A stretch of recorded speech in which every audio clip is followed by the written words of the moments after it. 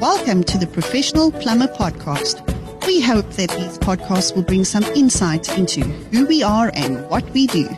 So while in conversation with the PIRB, sit back, enjoy, and make sure to connect with the PIRB on Facebook or at pirb.co.za for more. A warm welcome to our audience. My name is Willem Klopper. I'm your host, and in this episode, we will discuss your interaction as a responsible plumber with decision makers. Now, with me in studio, I have Mr. Richard Bailey. Richard, welcome, and thanks for joining me in studio.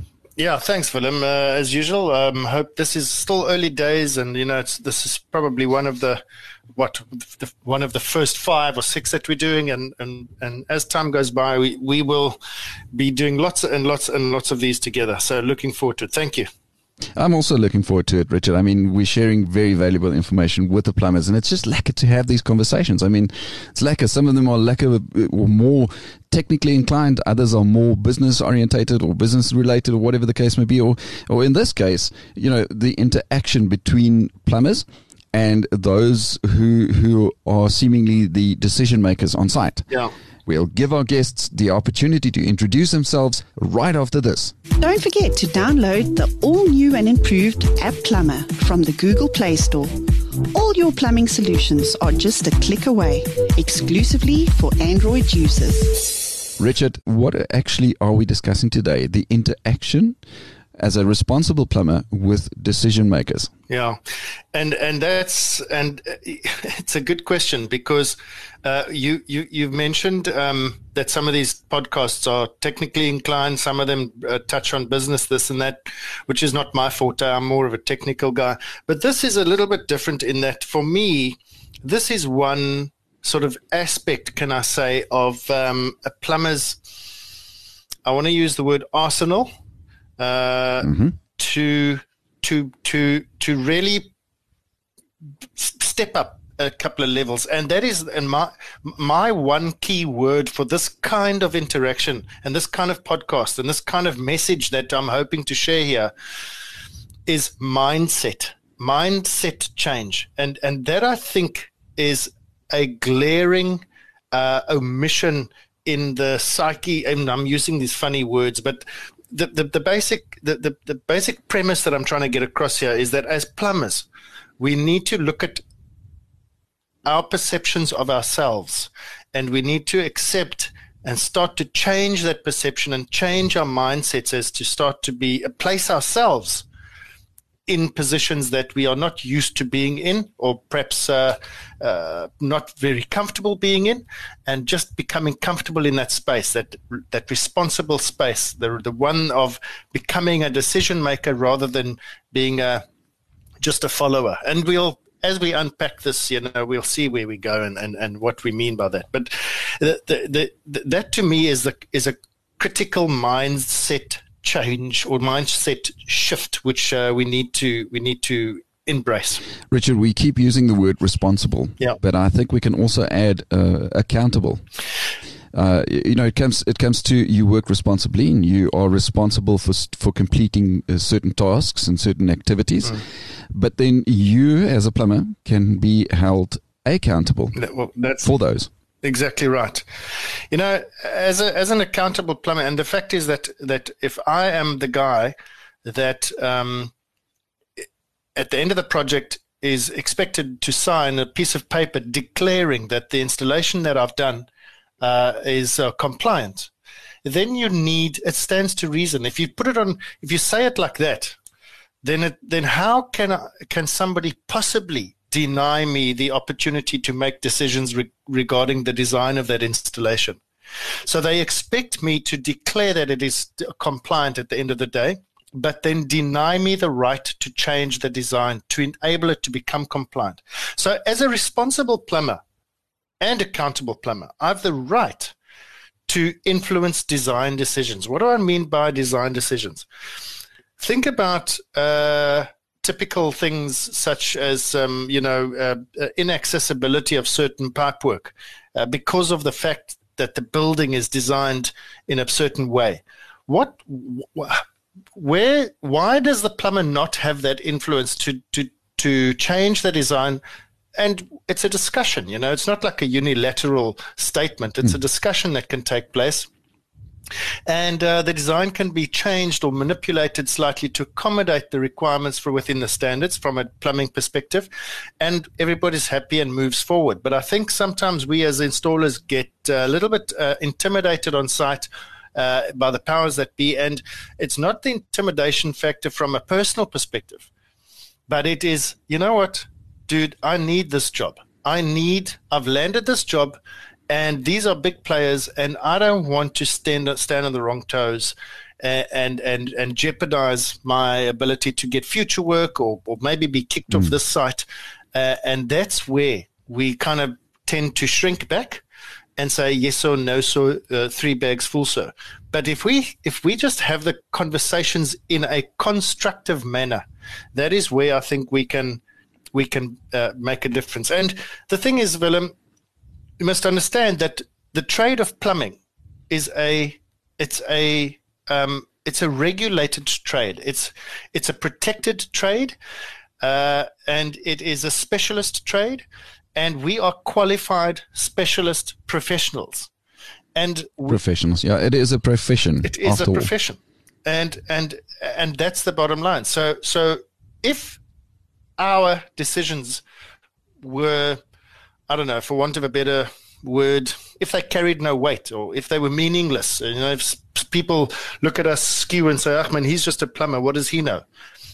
If that is the way it is, then I'm sorry, but those people should then go and sign their own certificates of compliance for their own plumbing installations. They can do it themselves and sign the COCs. Yeah, but they do can't. their own installations. Exactly. Have fun. Go exactly. Do it yourself. They need the skilled, the qualified, the knowledgeable, the competent plumber to do the correct installation. That's right. And when I say correct installation, it's a correctly installed installation as well as an effectively installed installation, as well as a compliant installation. Yes. Because, you go back to the Consumer Protection Act, for example, the Occupational Health and Safety Act, the Pressure Vessels Act, all these acts, you can go back to them and you can attach the plumbing standards, the installation standards that the installers need to abide by. You can attach them as referenced as in these acts. So it's not a nice to have or maybe we should do anything like that. No, it's referenced, and it is non-debatable whether or not the thing must comply. So if we distill it down and boil it all down, as a plumber, I know that this pipe must be vertical. And because of a design decision taken on site by a professional, another profession, it's now impossible for me to make this compliant. The guys are basically saying to me, "Oh, Richard, you know what? Sign your life away." Don't take it like that, but sign your piece of paper that declares that basically this thing is compliant, but we know it's non-compliant. So you're signing your life away. You might be signing your license away, but that's okay. Just do it anyway for me. No, we can't fix it. No, we can't fix it on site, but sign the paper anyway. Otherwise, you don't get paid. How's that? How is that fair? Okay. Because at the end, if something goes wrong with it, because of the fact that it couldn't be installed compliantly, and something does go wrong with it, then you as the plumber who put your signature on that piece of paper will be the one who will be held accountable for it. So therefore, what's it to somebody else, another decision maker, as we refer to them in this podcast episode, and what's it to them to say, listen, you know what, just do it. Yeah, we all know the reality of life, and we need to sort of, and you mentioned it earlier, Willem, you used the word accountability. We are accountable. So if we accept that, then we know that we need to do things is accountably a word? I suppose so. Yeah. Yeah. And well, let's just say do it the right way. Do it the right way. Yeah. But so they get on site, and there are other people here on site, and we can name those professions here on this episode, but it's not here to go and make anybody else look like big bosses with sticks walking around. But the fact is, you do get on site, and there are people who make decisions, and you now have to sort of inform these people that, listen, there may be there may exist an instance in where this building and the way that it was designed does not accommodate your plumbing to be effective, correct, and compliant. So who are some of those? And certainly now, you weren't part of the initial design. You were, as a plumber, you weren't part of that initial design and the initial decisions that were made regarding that. And surely now you have to speak to these people. You have to convince them. You have to tell them that for the plumbing to be effective, correct, and compliant, this and this and this needs to be in place. Who are those people? Who can plumbers influence people? Who are those people? Who? Look, in a nutshell, Willem, whoever it is that is going to make or in a position to make decisions on site, on a construction site, or in any kind of installation, whoever that person is that is in a position to make decisions that will influence the plumbing installation. These are the people we're talking about. It could be half a dozen different individuals. There's no specific profession that we're pointing fingers at, but it is in whichever situation you find yourself, that if you were to be able to change the mind of that particular individual, that this would change and allow for you to do that, that's who we're talking about. For example, the designers of a building, like architects, designers, interior designers, QSs, quantity surveyors, body corporates, because body corporates also make decisions regarding aesthetics of a particular building, and they'll say, no, we don't want to see that pipe there, that vent pipe, and you say, but you know what? A vent pipe is actually a requirement. Well, that's and I'm going to touch on something that you said earlier in a minute, Willem. But engineers are also people and professions that plumbers should absolutely be able to influence. And just because, me, here I am, a little old plumber, and there's that very high and mighty engineer. I'm sorry, I know my profession and you know yours, and I need to be able to at least constructively engage with you in order to bring about a positive change within the design that is going to allow for a better installation. Homeowners, the owner himself. Most of homeowners that one would speak to, especially if you speak to them about about plumbing, they can see that you know what you're talking about. They are very receptive, very welcoming, but you do get some homeowners that are absolutely hell-bent on having things their own way and not allowing anybody else to have opinions. Well, there's these kinds of constructive conversations that should occur. You mentioned earlier, it struck me as a pertinent thing to remember. You said that plumbers aren't always involved in the initial phases of the design of a building or of a project or a renovation or whatever the case may be. And I want to turn that on its head and say, well, why not? Why on earth not? How can you exclude one of your core vital services from design decisions from that perspective? Think about that. So yes, the fact that you mentioned that speaks volumes, because it means that is the perception. The plumber only gets involved once the shell is up, and then he must come and fit his pipes afterwards. Why on earth are we not consulted and involved from the beginning stages? And if that is the case, then to make the necessary changes to accommodate the plumbing correctly, it's not such a train smash, because you haven't, it's not the end of the world. You can adjust those things. So that, and that ties in with the whole mindset thing, Willem, isn't it? Because if we had a societal mindset that plumbers were as an important cog in the bigger machine when it comes to a building as an engineer is, well, then we would be consulted right from the beginning. But as it is, we're not. And we get the call, hey, please come and plumb my house. And we get there and the thing's built already. And you're like, okay, well, and now? Well, how am I supposed to get this? Oh, no, can't you do that? So the importance of plumbing is put on the back burner, and that's a problem, eh?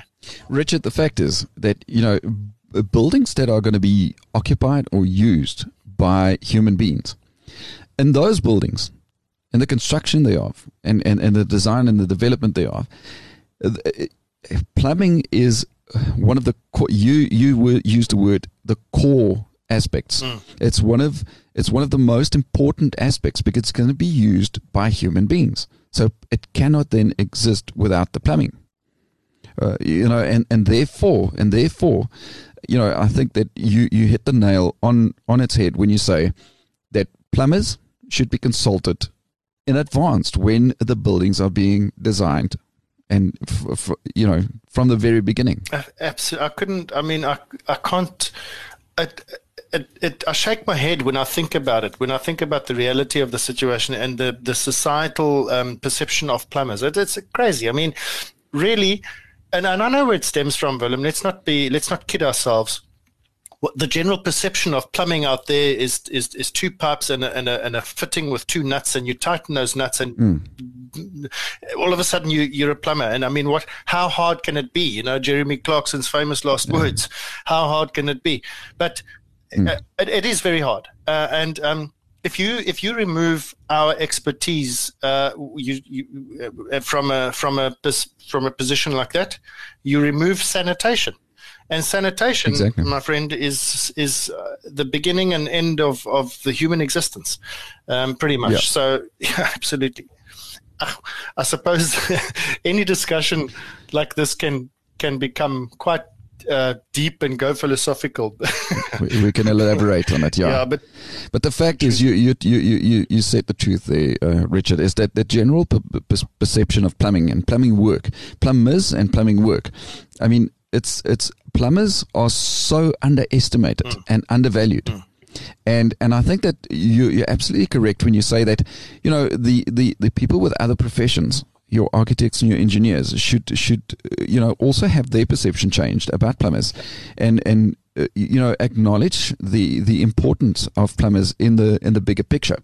Yeah.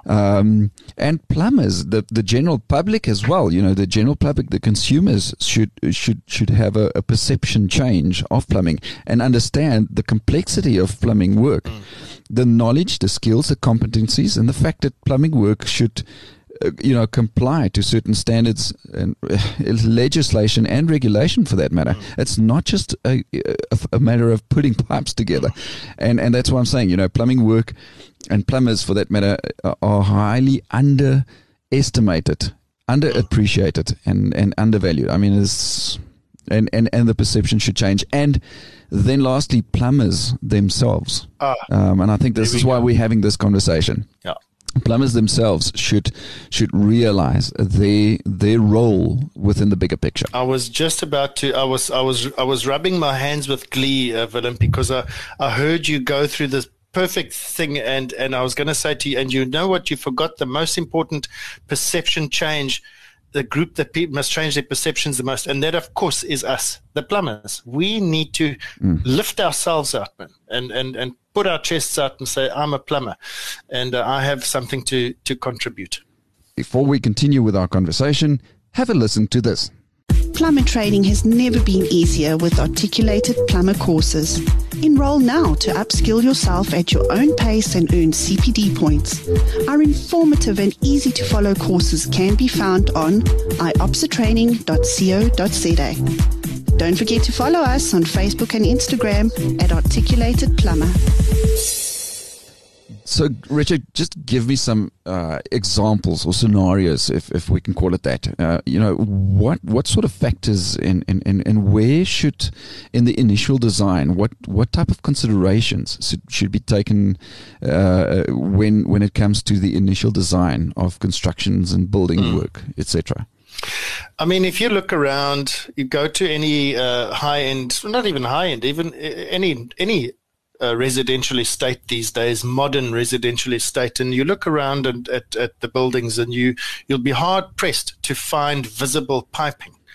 That is, for example, that is one of the biggest things that there's a current trend that architects, designers, homeowners, estates, everybody is on this bandwagon of, I don't want to see anything. I want a clean face and that sort of. So there is a big problem because there's only one way to do that, and that is to put it into the walls. And so the standards are clear as to, if you don't want to see the pipes, they have to be enclosed within a duct. And a duct itself has rules surrounding its size, its accessibility, etc., which are never followed. So the accessibility of sewer, waste pipes, etc., which are supposed to be accessible, that is a big one. What about geysers that are an afterthought almost? It's a big unit. It's a big thing that needs to be placed in an accessible space, that needs to be maintained, upgraded from time to time, or replaced, or whatever the case is, and all of its valves. It requires a big space. So what a designer would look at and say, what's the size of a geyser? For 550 by 1.6, that's all I need. So I'll put a cupboard here, and that is not sufficient space for a properly compliant geyser installation. And talking about geyser installations, the discharge of the overflow pipes from a geyser. I'll put the geyser here in the middle of the flat. Mr. Plumber, put it in. Yes, okay. Where is the stack that you want me to discharge in? It must be metallic. Oh, no, there's no such thing. Just tie it in there. And, of course, it's too late now. The shell has been built. Yeah. And so nobody's considered where the overflows are going to go. And inevitably, they end up being non-compliant.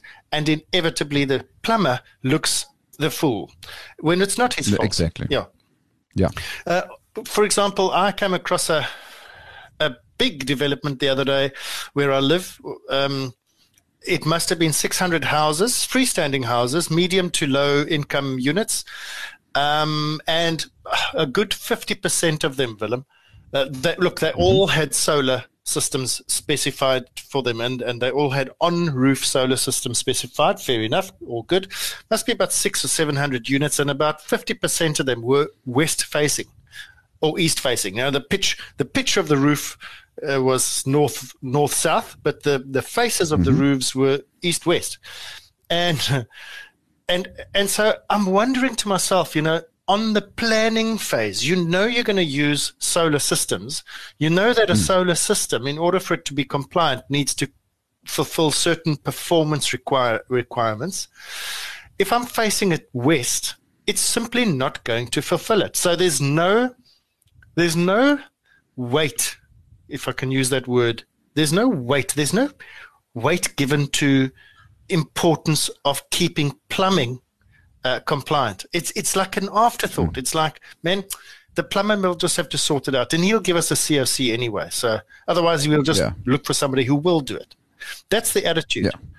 And okay, so that's what can happen even in a new build. But consider existing scenarios, existing buildings where we are asked to, where it's a renovation of a block of, I'll give you an example. The other day I came across a dwelling unit, a big block of flats, which I could see was very recently renovated, and it was modern, and it was about 8 stories high, and it was a big block in the CBD of Cape Town.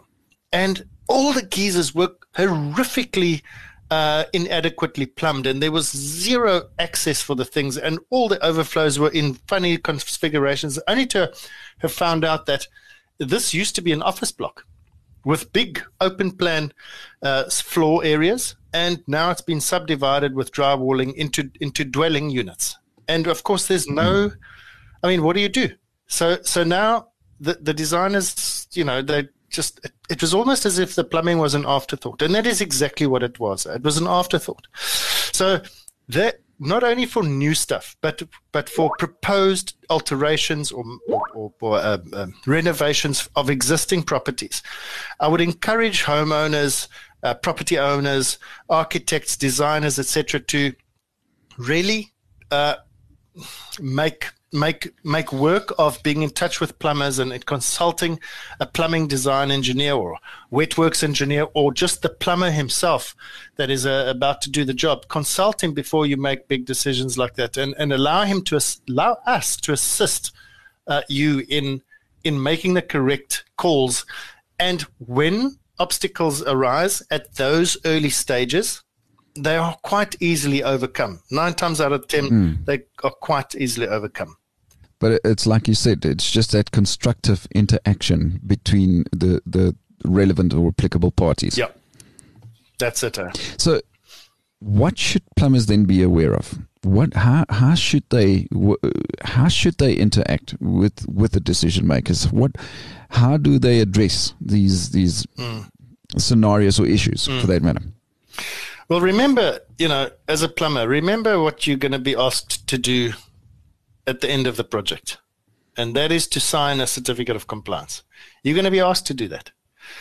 So if you bear that in mind right at the beginning of the project, you know that, hey, the decisions I take here is now going to potentially be a bone of contention come the time where I need to sign that COC. So just remember that at the end of the day, you're going to have to make a legal declaration that what you've done is compliant and is up to standard. So just be aware of that, because you know what happens. I mean, I've been a plumber for many years, Willem, and we're only human beings. And as a single person running a small concern, you've got to think of all the stuff. You've got to think of, have I got all my materials? You've got to think of, gosh, has he paid the deposit? And what am I going to say to him tonight in the email? And that sort of thing. And to now go and rock the boat at the beginning stages and say, hey, you haven't addressed this duct issue. What about it? You don't want to necessarily do that. But just bear in mind, guys, that you are going to be asked to declare that this thing is compliant at the end of the day. And it's going to land on your shoulders. So that's one thing just to bear in mind and have in the back of your mind. The second thing, which is vital, because without this second thing, you can't even have a conversation. You got to know the requirements. You've got to know what is required, and this is a large portion of the blame must land on our shoulders as well. When we don't know that there is a specific requirement for a duct to be big enough for a human being to be able to walk into and service and look at and access everything, then you don't know to point it out as a fault in the design, which means it just gets swept under the carpet and everybody thinks, oh, well, it's status quo and it's another day, another dollar. But sure, as soon as you know what the requirement is, you can say, hang on a second, you know that this thing must be in a duct? Oh, yeah, well, there's a duct. No, sir, that's not a duct. Do you want me to show you what a duct is? And you pull out your standards and you say, this is what constitutes a duct. That is not a duct, and I cannot sign that off. So just be aware of that. And then the whole dynamic changes. Now all of a sudden, this guy knows what he's talking about. Yeah. And a conversation ensues. Okay. And again, those conversations must happen in early stages. It's no good. Yeah, before it's too late. Yeah, it's no good pointing that out when 6 floors of concrete duct has already been cast. It's no good. Nobody can change that. Yeah. Nobody's going to change that. Nobody's going to break that whole building down to accommodate your plumbing requirements. Exactly. Or the standards requirements. Yeah, for sure. Exactly. And talking about the standards requirements, very often, and we go back to the mention earlier about existing or pre-existing stuff that you and I as plumbers, or even as an architect, even as designers, even as engineers, actually don't have any control over, because it's pre-existing and this is the hand that we have been dealt. there's a way in which to remove that liability responsibility off your shoulders as an installer, as a plumber, and that is the notice of non-compliance. And Willem, I'm sure we're going to have a podcast just on the notice of non-compliance as well pretty soon. Yeah. And you'll find little references to that all over the place. But I think one of the things is this year we're going to start harping on that because it's such an important thing. Remember that notice of non-compliance has the ability to remove liability from your shoulders. Mm-hmm. But at the same time, only if it is done correctly. So it's no good writing some Egyptian hieroglyph and giving it to the client and they don't understand what it is. It's got to comply with requirements, and those requirements, and I don't want to get too technical, but those fall under the Consumer Protection Act. They're quite clear as to how such notices must be given and what sort of understanding levels must be and that sort of thing. So if you have early discussions on matters that you know what you're talking about, in other words, you know the regulations, you know what the requirements are, you have the discussion surrounding that, and you all in agreement with what can and cannot be addressed. If it's a matter of, thank you, Mr. Plumber, we acknowledge, but we cannot change the design to suit, then we all agree, and you give me your signature on this notice of non-compliance, and you in fact give me a rational design, and so on and so forth. And that's how we move forward. The plumber at the end of the day can, full of confidence, sign that certificate of compliance and say, boom, I've done all the things, I've crossed my T's, dotted my I's, and it's now up to you. Richard, you mentioned or touched on the Consumer Protection Act, and I want to focus a little bit on consumer, because at the end of the day, everyone else, all the decision makers, all the role players, should take into consideration as well as respect the fact that the requirements according to which plumbers have to work, or must work for that matter, are not the plumber's requirements. It is the standards and regulation and legislative requirements for that matter.